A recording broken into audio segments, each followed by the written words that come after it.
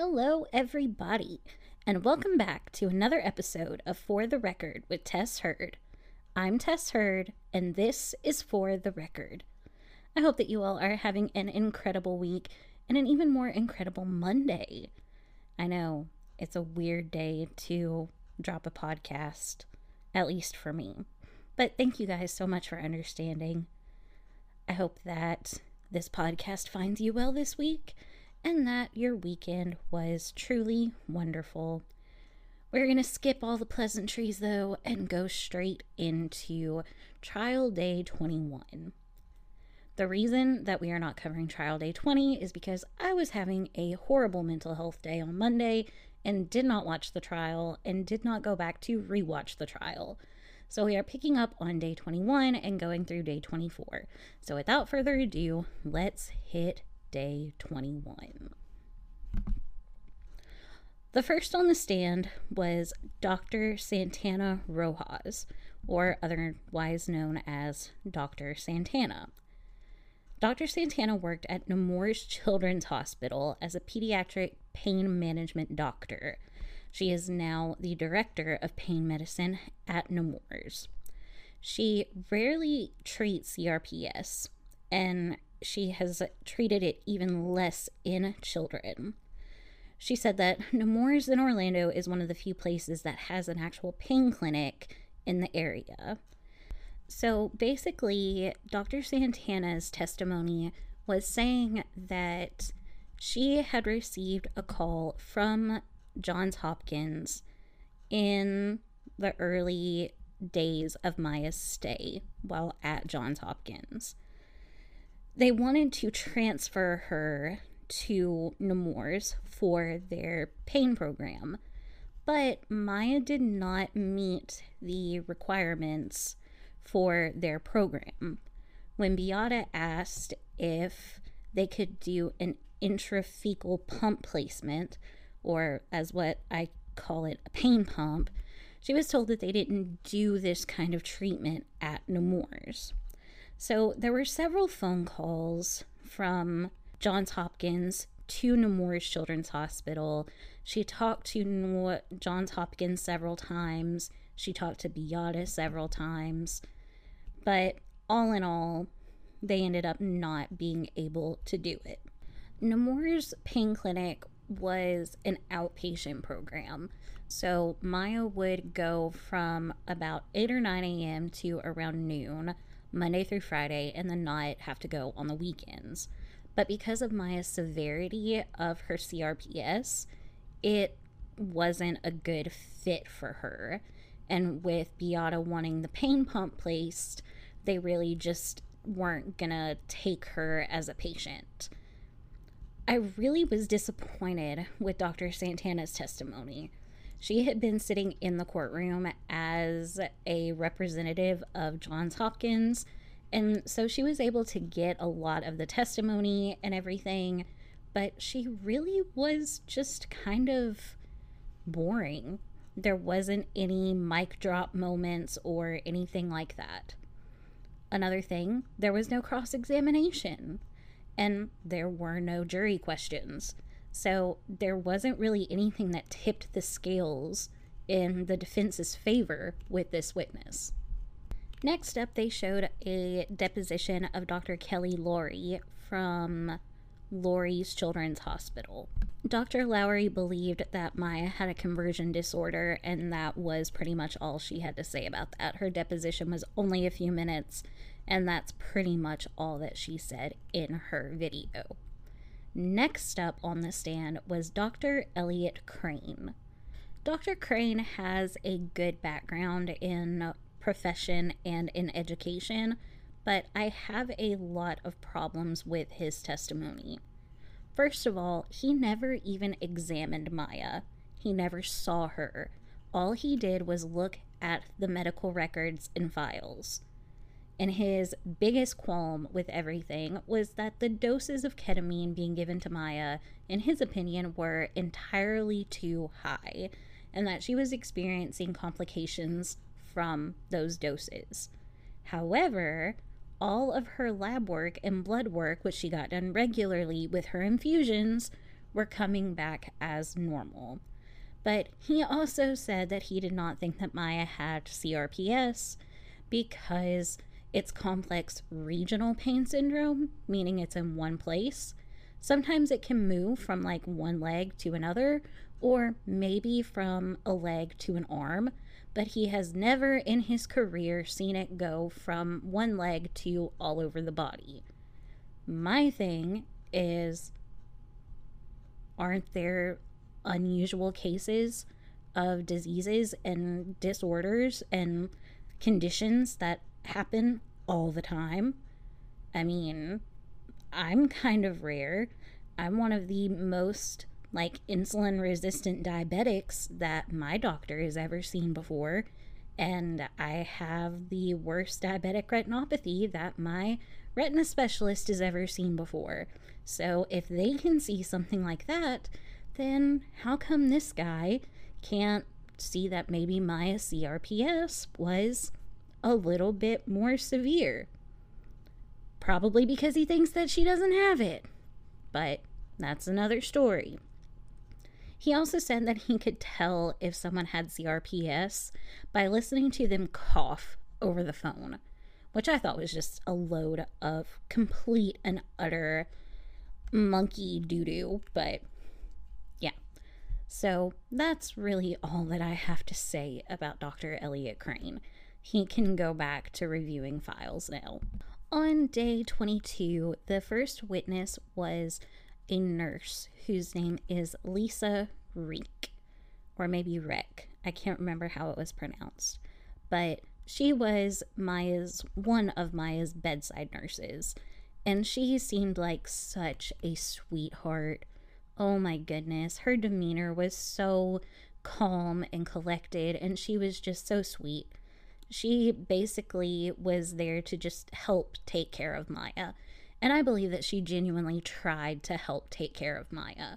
She would go in there and brush her hair and help her get dressed. She would encourage Maya to do her arts and crafts and try to help lift her spirits when she was having a bad day. If she was having a bad day, then she would do like braid her hair and do her nails, and said that they would have like these little mini spa days. And because Maya was in the hospital for so long, she said that her and a lot of the other nurses really got close with her and really bonded with her. And whenever Christmas came around, the nurses had a cookie contest. And so each nurse would bake a dozen cookies, and they would all come in and do a cookie swap.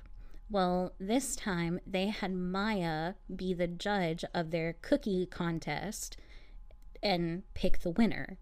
Well, Maya picked her favorite cookie, and then the nurse brought in a dozen cookies and gave it to Maya. And it was just a really sweet thing. This nurse also would, if Maya was running low on clean clothes, she would take Maya's clothes home and wash them and then bring them back to her so Maya wouldn't have to wear a hospital gown. One of the juries asked if she thought that this was overstepping or crossing a line, and I think to a degree maybe, but at the same time, I also think that this nurse had really good intention and wasn't trying to cross any lines. She was just trying to do whatever she could to make Maya as comfortable as possible. So again, I really don't think that this witness hurt the defense's case any, but I also don't think that it helped it any either. I think that it just showed that in this hospital, just like with any healthcare setting, there's going to be people who are there to genuinely help people, and then there's going to be people who are only there for a paycheck, and then there's going to be other people who are just not cut out for this line of work and have no business being in the healthcare setting. And we'll get to that person here shortly. Next on the stand was the CEO of Johns Hopkins All Children's Hospital, Mr. Anderson, not to be confused with attorney Mr. Anderson. I'll be honest, I did not watch his testimony because mental health, but it was pretty intense. The cross examination was really intense, and then the jury questions were even more intense whenever I went back and watched Law and Lumber's recap of everything. Y'all really need to check him out if you haven't already. And also, you need to check out Recovery Addict because he is doing live streams every day and he has a Zoom feed to the court and he can hear everything, see everything, and it's just really awesome. That is a plug. So go follow them on YouTube. I'll have their channels linked in the description. So now we're going to move on to day 23. I can't remember the exact order of witnesses because I'm pretty sure they only had 2 on the stand. One was a nurse and one was the devil herself. Oh, I'm sorry. I mean, Dr. Sally Smith. So first we're going to go over the nurse. I'm pretty sure her last name was Alseed, but I can't remember her first name. For some reason, I don't have notes on her, and I don't know why. But her whole testimony was she was in the photos that were taken of Maya whenever Maya was forced to strip down to her bra and shorts and have her photos taken against her will. The nurse in the photos, you can see her hands, and that's all you can see. So they had to figure out who this nurse was just by her hands. And I don't know, I think that might be kind of sketchy. But on, direct, she was pretty okay. She was very soft-spoken. She was very calm. She was very quiet. She was just very chill. However, on cross, this poor girl, at first, I was really just annoyed with her. But then whenever I went back and watched it again, I really honestly felt bad for her because you could tell that she was so uncomfortable and you could tell that she was scared and that she wanted to say the right things, but she also didn't want to say the wrong thing and end up getting fired because she still works at the hospital.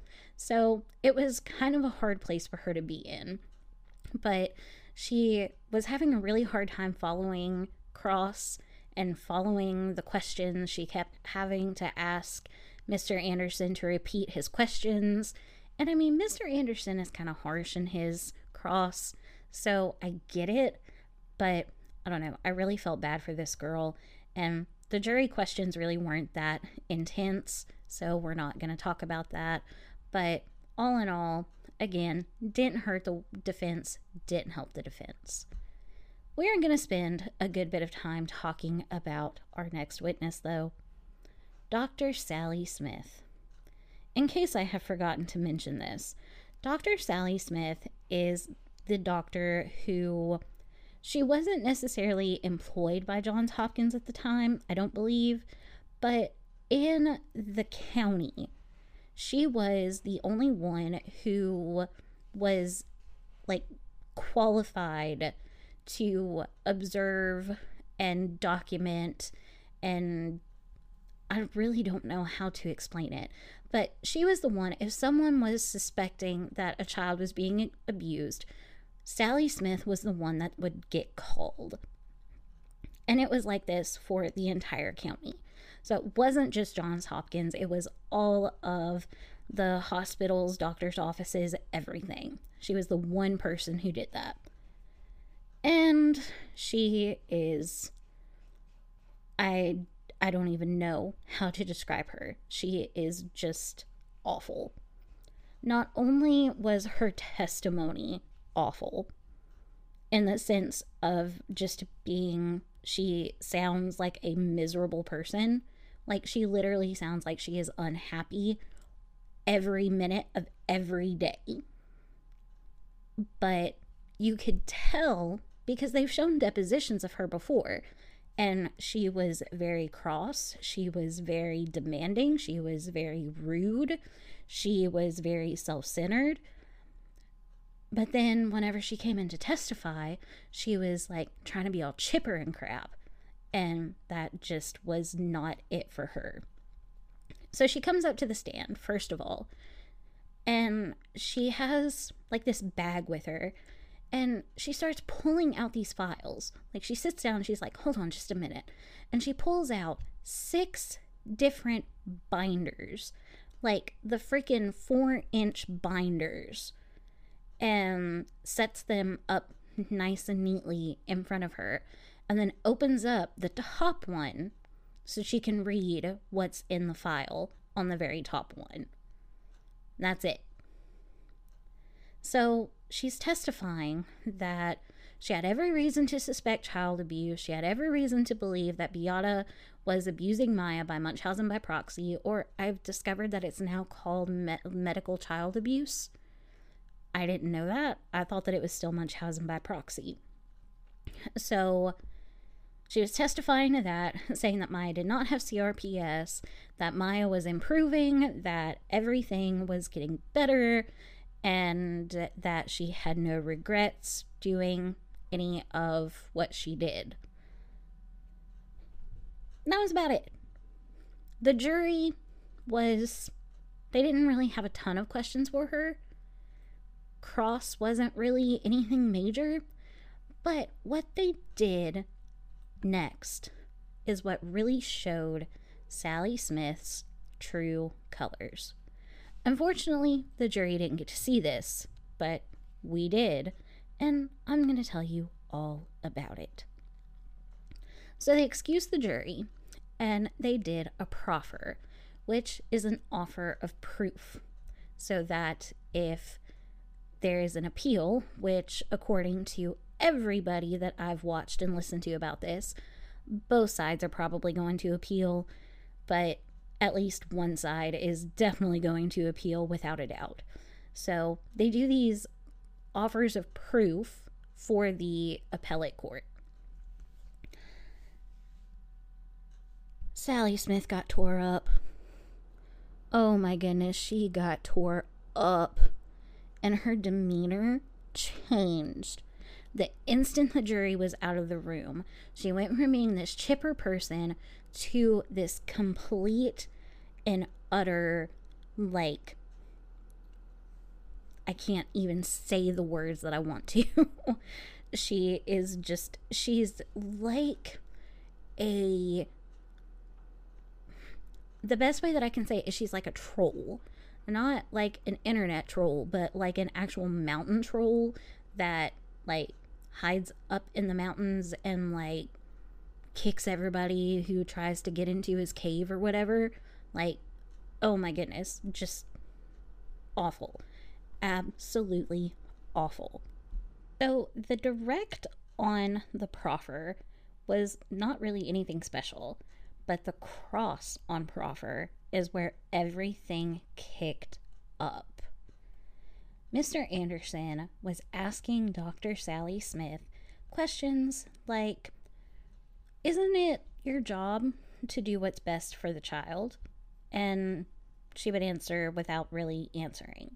He also asked, if you're going to investigate for potential child abuse, wouldn't you want to get the whole story and put both sides of the story in your report? And she was like, well, no, because if I'm looking for child abuse, I'm not doing my job if someone tells me not to look for child abuse. So she said, in her own words, if I'm looking for child abuse, basically admitting that she was in fact looking for child abuse, even though Dr. Kirkpatrick had told her not to question it because there was no child abuse. And even though she talked to Dr. Cantu and Dr. Hannah, and they didn't say anything about potential child abuse, she was just determined to find it. Mr. Anderson asked Dr. Smith if she was aware that none of the psychologists or therapists that saw Maya agreed with her diagnosis of being medically abused by Beata. She said that it didn't matter. It was irrelevant because they weren't looking for it and she was. Again, she reiterated the fact that she was looking for it. Now, I understand that if you are suspecting someone of being abused, that you have to look for the evidence of it, right? But the way that she is going about this, it's like she's saying that she is trying to find it, like she is hunting for it, and there's no clear evidence of it. Like it's some sort of scavenger hunt, and finding any source of abuse is a win for her. And I really don't think that that's the way that this should be. I really don't think that that is how one should go about it. Shouldn't you first see the evidence of it and then take action, instead of taking action and then searching for evidence? Dr. Smith also said that even if a psychologist or psychiatrist or therapist has suspected medical child abuse, that it's not their job to write it down in their file or report. Now, I'm sorry, but I thought that therapists were supposed to help people who were going through that kind of stuff. And if something would set off a red flag, aren't they mandatory reporters? Shouldn't that be in their reports? Shouldn't that be in their files? But no, according to Sally Smith, it shouldn't be. So if that's the case, then psychologists and psychiatrists and therapists are really no help at all.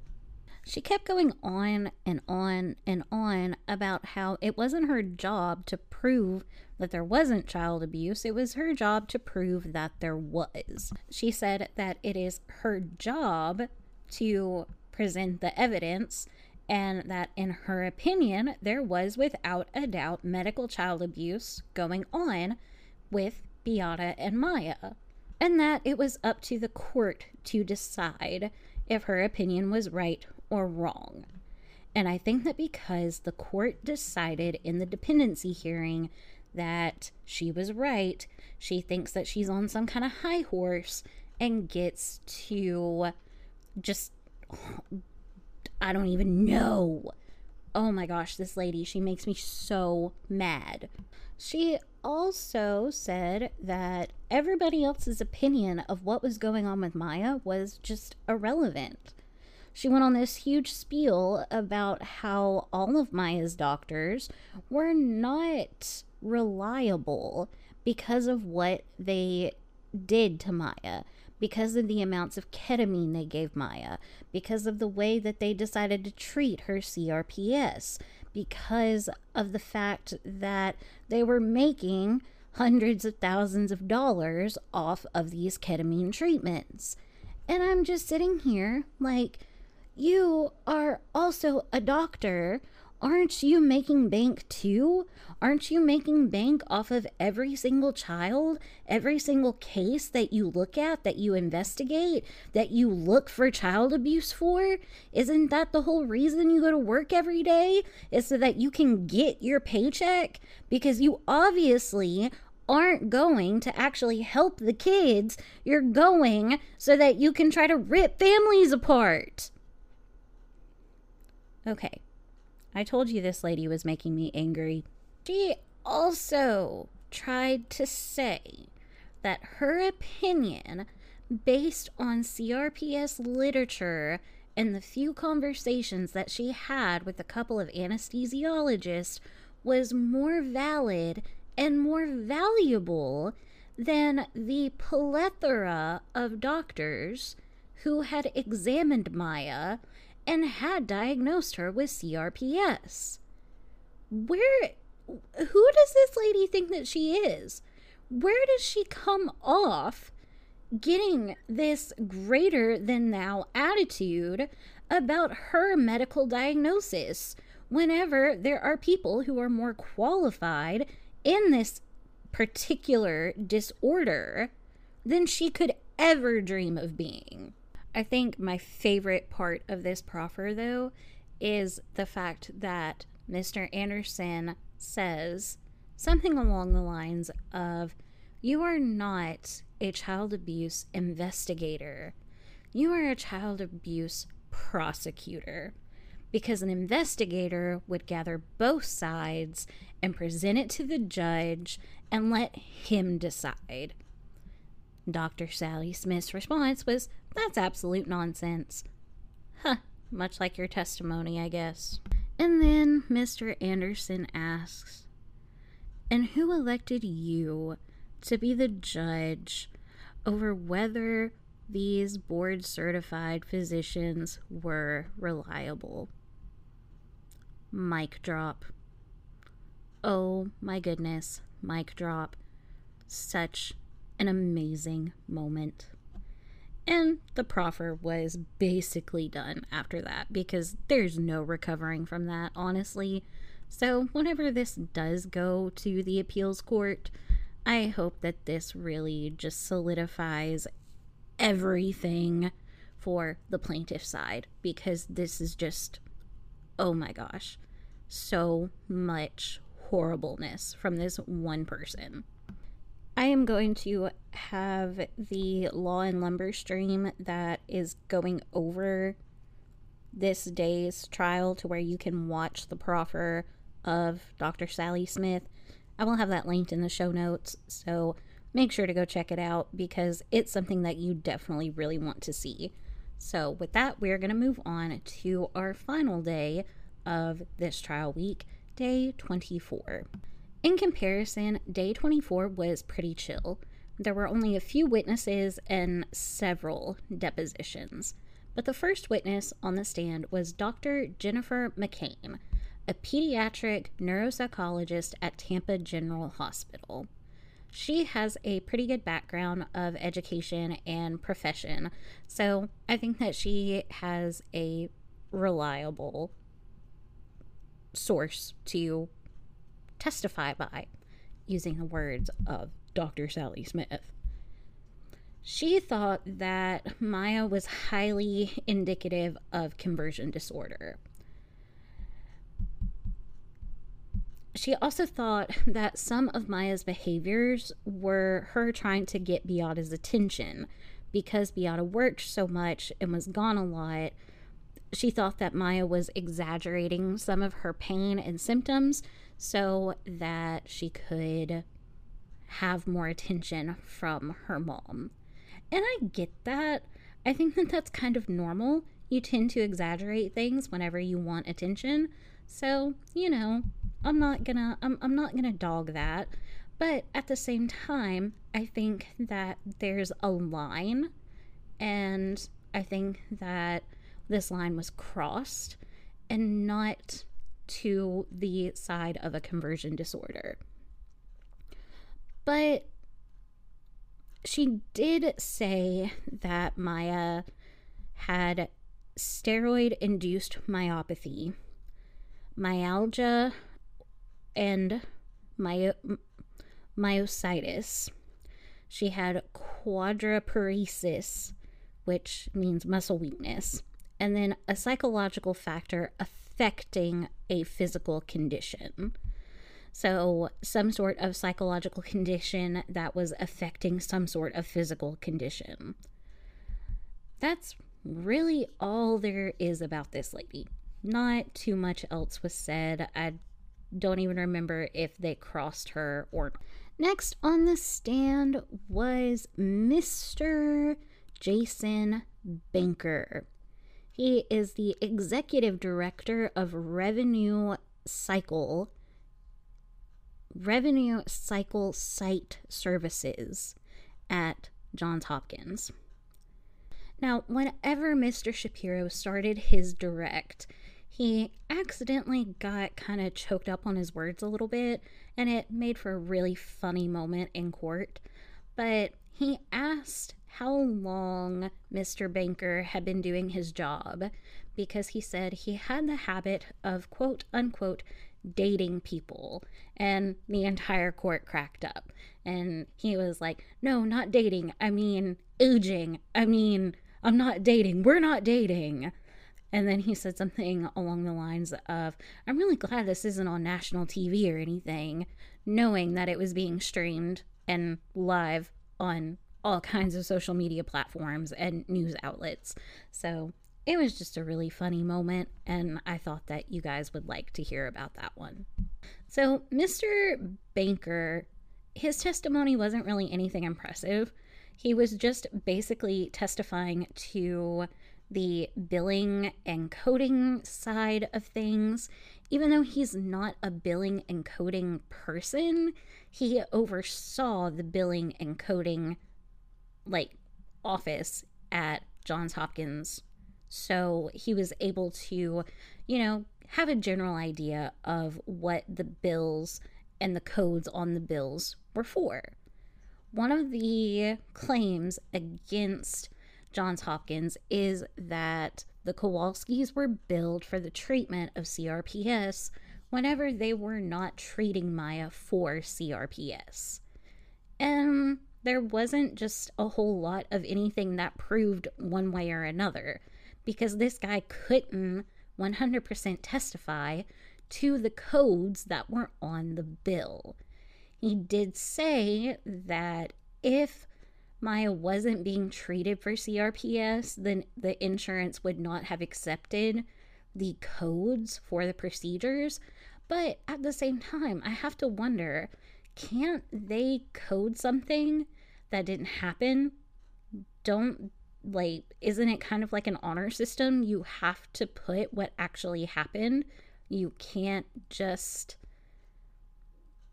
can you not just fib it? Because I think that could be likely.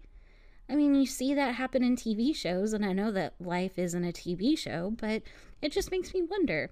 I mean, codes get mixed up. Bills are more than what they should be because a wrong code was put down. So I'm not completely writing this one off. I think it's very possible. The big thing that I want to talk about is one of the jury questions asked about the billing and coding lingo, and they used the exact verbiage that they needed to for the question.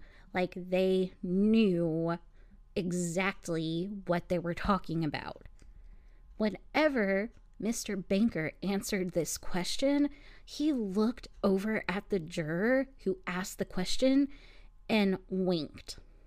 And it wasn't just like a, oh, I see you kind of wink. It was like a, I see you kind of wink. It was very, very uncomfortable. But that was about all there was for him. Okay, I know that I said that I wasn't going to talk about the motions and arguments and everything, but this was a moment that happened outside of the presence of the jury during the motions and arguments that I had to tell you guys about because it has gone pretty viral on LawTube. So they were trying to get in evidence for a prescription. And because of the Chapter 39 immunity and the 403 or 404, whatever it is, that they can't discuss during this case, they weren't able to bring in both pieces of evidence that they wanted to. And I don't know exactly what it was or why, because they were doing their legalese mumbo jumbo. And I honestly just didn't understand it. So they finally get done making this argument, and then Judge Carroll says to the defense that whenever he goes up to question or direct the witness, not to have his papers and his documents up on the podium and have it in his hand and waving it around so that the jury could see it. Mr. Hunter freaking lost it. He looked up at Judge Carroll and was like, truthfully, I would have never even considered that. And just snapped on Judge Carroll. He goes and he takes this paper and puts it back on the desk, and then it gives Judge Carroll a death glare if I have ever seen one. Judge Carroll is looking at him and is like, Mr. Hunter, please don't look at me like that. And then Mr. Hunter was just like fuming. You could see the rage coming off of him, like the heat off of a black car in the summer in the South. It was obvious that he was just seething. So they finally got that evidence situation settled, and Judge Carroll was like, I need 5 minutes. You could tell that even Judge Carroll was ticked off to the max. So he excuses himself for a few minutes, and then whenever he comes back, Mr. Hunter is gone, and Miss Carrells is like, yeah, Mr. Hunter excused himself for the rest of the afternoon. So I think that tensions just got a little too high, and these two butting heads was too much for the entire court. I am kind of surprised that he wasn't dismissed or asked to leave or whatever, but I think that's probably one reason why he left on his own accord, because according to several people that I've watched on YouTube, if he would have stayed and he would have kept acting like that, the judge would have had every right and every reason to, I guess, dismiss him. I don't think that's the right word, but I can't think of what the actual word is. So the next witness is a Mr. James Schott. I think that's his name. But he was a pharmacist. He's now retired, but he was working at the pharmacy where Maya got her prescriptions filled. And the whole reason that the defense wanted him to testify was because they thought that he was going to be able to tell them that Maya had several prescriptions for the same drug that were being filled at the same time. She had one prescription for 1 dose of ketamine, and then she had another prescription for another dose of ketamine. And these were both, I believe, IV ketamine, but they were supposed to be taken orally. Like, she was able to take it, they mixed it in with like Gatorade or something so she could drink it, and like it was a low dose amount. It wasn't something ridiculous or anything like that. But the pharmacist, he could not verify, he could not say that both of the prescriptions had been filled and dispensed. All he could say was that Maya had one prescription for the ketamine, and then she had received another one. Whenever she received the secondary ketamine prescription, it basically canceled out the first one. And as someone who has had a lot of experience going to pharmacies and getting things filled, that's exactly how it happens.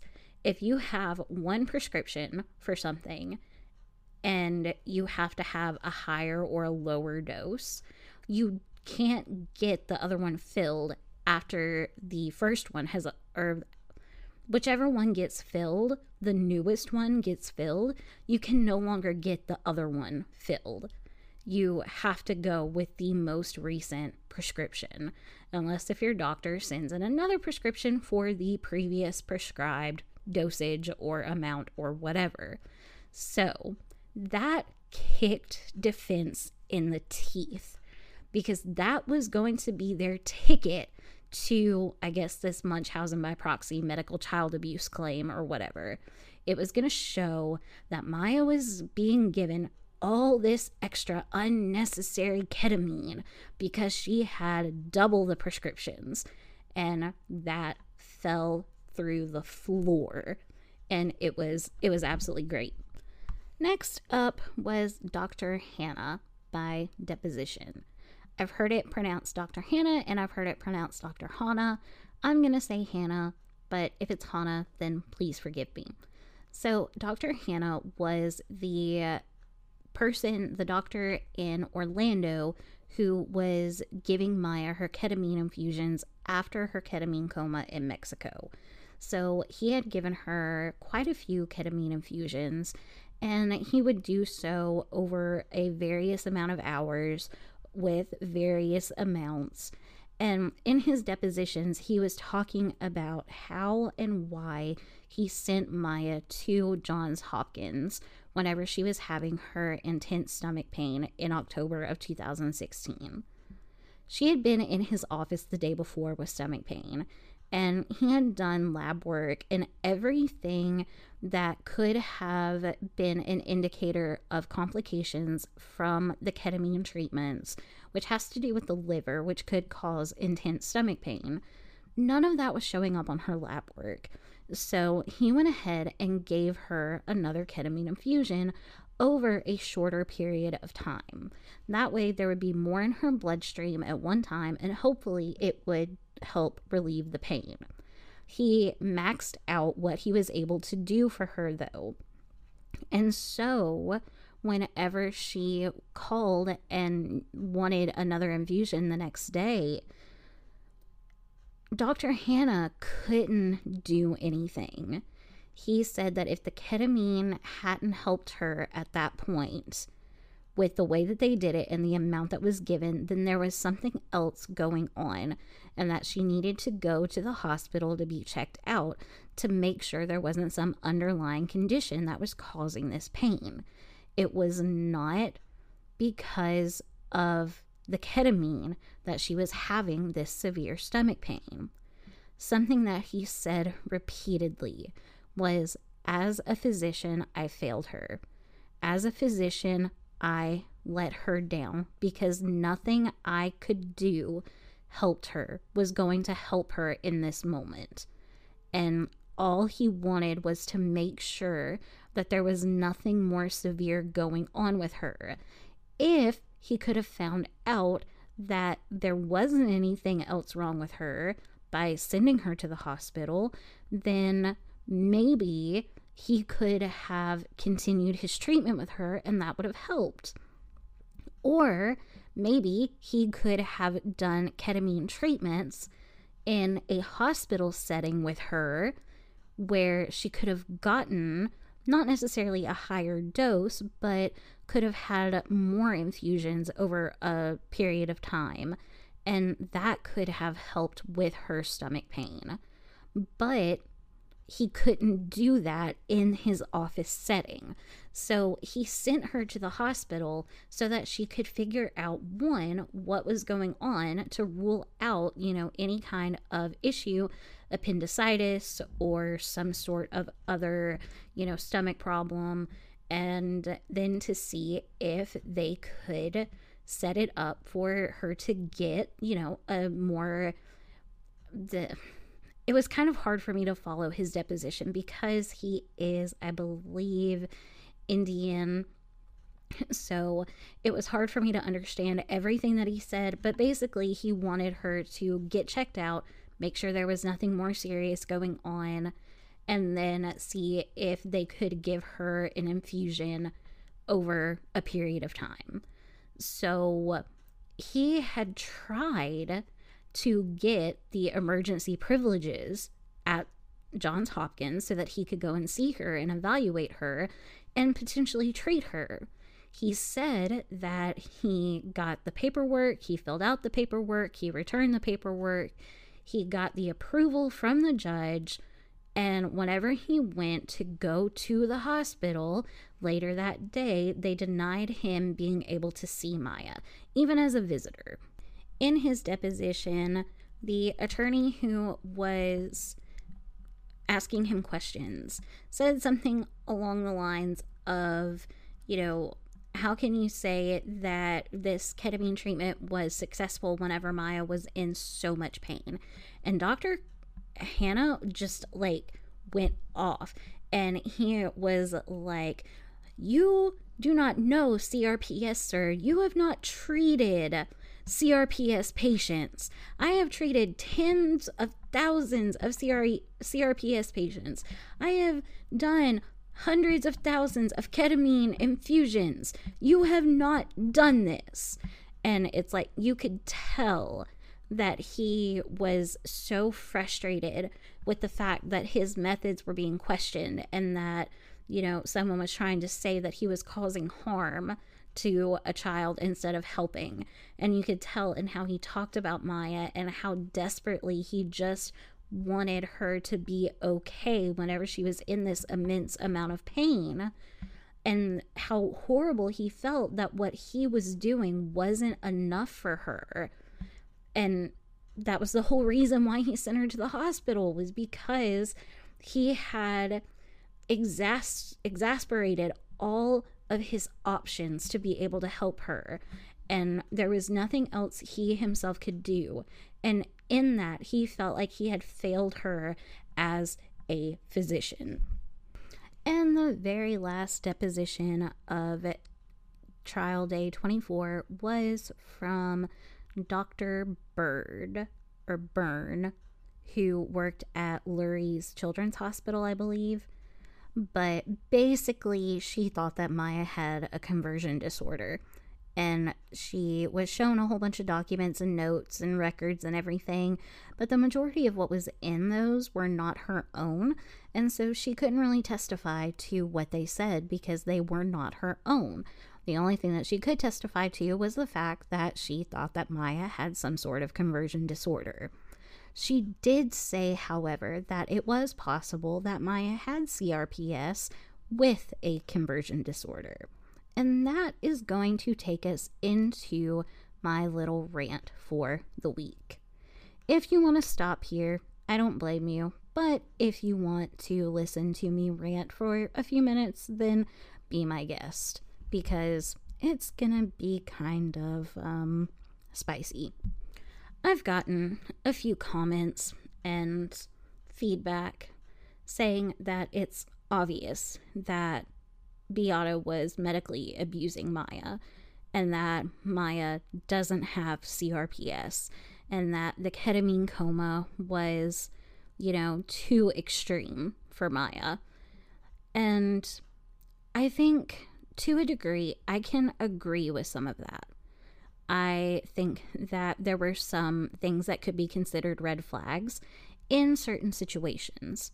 If you look at someone like Gypsy Rose Blanchard, though, you see that there were a million red flags and nobody questioned it. And there were not nearly as many red flags with Maya and Beata, and yet they ended up in this situation. I do think that maybe the ketamine coma was a little bit too extreme, but I'm not a doctor, so I can't really have a full opinion on that. I can't say if it was too extreme or okay. I think that the people who know the disease, who know the medicine, who know what's what, have a much better idea to say what's extreme and what isn't. And I'm not trying to argue with these people. I'm just saying that I think that we need to look at things a little bit more objectively. And I'm even trying to look at the defense side objectively, which is why I say that I think that some of these things could be seen as red flags. I do have some friends who say that if their child was in this situation, that they would go like complete bonkers if their child was in this kind of pain and they were being accused of medically abusing their child. And if they were separated from their child, they would likely take their own lives too, if they thought that that was the way that they could bring them home. So I don't have that mother's instinct. I don't have that mother's intuition to protect my child because I don't have a kid. But I think that, there were things to look at that maybe could possibly look suspicious if there wasn't any sort of diagnosis and medical records. Because if you think about it, in comparison with Gypsy Rose Blanchard, there were no medical records. The only thing that they had for Gypsy Rose was what her mother said. At least in this instance with Beata and Maya, there were actual documented records. There were actual documented diagnoses. There were actual things that said this is what it is. Not just what Beata told the doctors and would make up some excuse about how, the medical records got destroyed in a hurricane. And that could have been true in the case of Gypsy Rose and Dee Dee Blanchard, but in this case, it wasn't, and there was proof. This is where I think things are going to get a little bit spicy. Why does it matter? Why does it matter if Maya has or does not have CRPS? In this case, in this trial, why does it matter? This is not about the fact that Maya has or may not have CRPS. This is not about whether or not Beata was or was not abusing Maya by Munchausen by proxy, medically abusing, however you want to say it. This trial is about how Maya was treated while she was under the care of Johns Hopkins All Children's Hospital. And whether or not Maya was being abused by her mother, whether or not Maya had or has CRPS, Maya was treated horribly by Dr. Sally Smith and Miss Beatty, the social worker, while she was in the care of Johns Hopkins. That is what this case is about. It doesn't matter if Maya was abused. It doesn't matter if she had CRPS. What matters is the fact that everything that Sally Smith and Kathy Beatty did was wrong. The way that they handled the situation was wrong. I don't know how you handle a situation like that. I can't tell you the right way to do it, but anybody watching this should be able to see that the way that the situation was handled was not right. Your gut is going to tell you if it was right or not. And the majority of the people are saying that the way Maya was treated, regardless of why she was in the hospital, it's not right. Simply because of how Dr. Sally Smith and how Kathy Beatty treated her. So, I'm not going to get into this argument of she had CRPS or she didn't, she does or she doesn't. I'm not going to get into the argument of if Beata was medically abusing Maya or not. That's not what this trial coverage is about. That's not it. This trial coverage is about a young girl who is taken away from her family, who was mistreated, who was imprisoned in the hospital. She was emotionally abused, if nothing else, by Sally Smith and by Kathy Beatty. She has claims that doctors were inappropriate with her. You can see the pictures that they took of Maya against her will, saying that it was for the court, saying that it was for the medical records, but it's not in the court records. It's not in her medical records. Why were these pictures taken if they're not going to be in her medical records? Why is there no saved video footage except for 2 or 3 10-second clips whenever a nurse or a doctor is in the room where she was being unknowingly surveillanced to see if she was faking or not? It's not right. The way that things were handled is not right. Not everybody in that hospital was treating her badly. There has been a lot of testimony from the defense side that has shown that there were a lot of people in that hospital who were trying to take care of Maya, genuinely take care of Maya. And those people, I believe, had good intentions. They had pure intentions. I think that they really did want to help her. And I think that it sucks for them because they've been dragged into this whenever all they were doing was following the orders that they were given by Sally Smith and Kathy Beatty. And that's not... A lot of these nurses they weren't doing things that were, out of line, I don't think, except for the one who was in the pictures, because she was helping hold Maya down while these pictures were being taken. So she's an exception.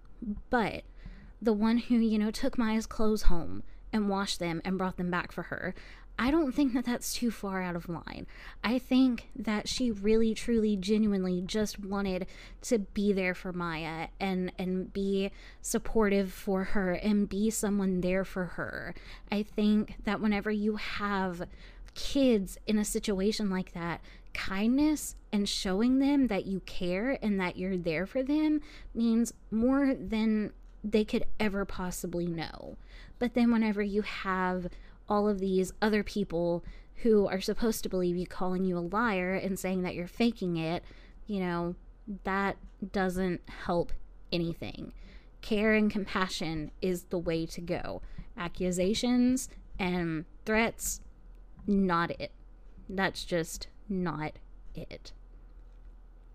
But that is going to conclude trial days 21 through 24. I do apologize that this episode is late, but I have just had a rough mental health week and I'm doing the best that I can. So I will do everything in my power to make sure that I have this upcoming week's episode out on Saturday. Just a little trial update. Defense plans to rest their case either Tuesday evening or Wednesday morning. After that, I believe that the jury is going to be sent to, they're going to be sent home on Wednesday night, and they will be set to deliberate on Monday. So it's still going to be a little bit before we get an actual verdict, but it looks like things are going to be coming to an end as of Wednesday at the latest, potentially Tuesday. So we'll just have to see how things go. All right, guys, my voice is about to give out, so I am going to call it quits right now, but I hope that you guys have an incredible week. If you haven't already, please hit that follow button or that subscribe button, depending on where you're listening from. And go ahead and leave me a 5-star review because that really helps your girl out. All right, guys. Until next week, the record will so reflect.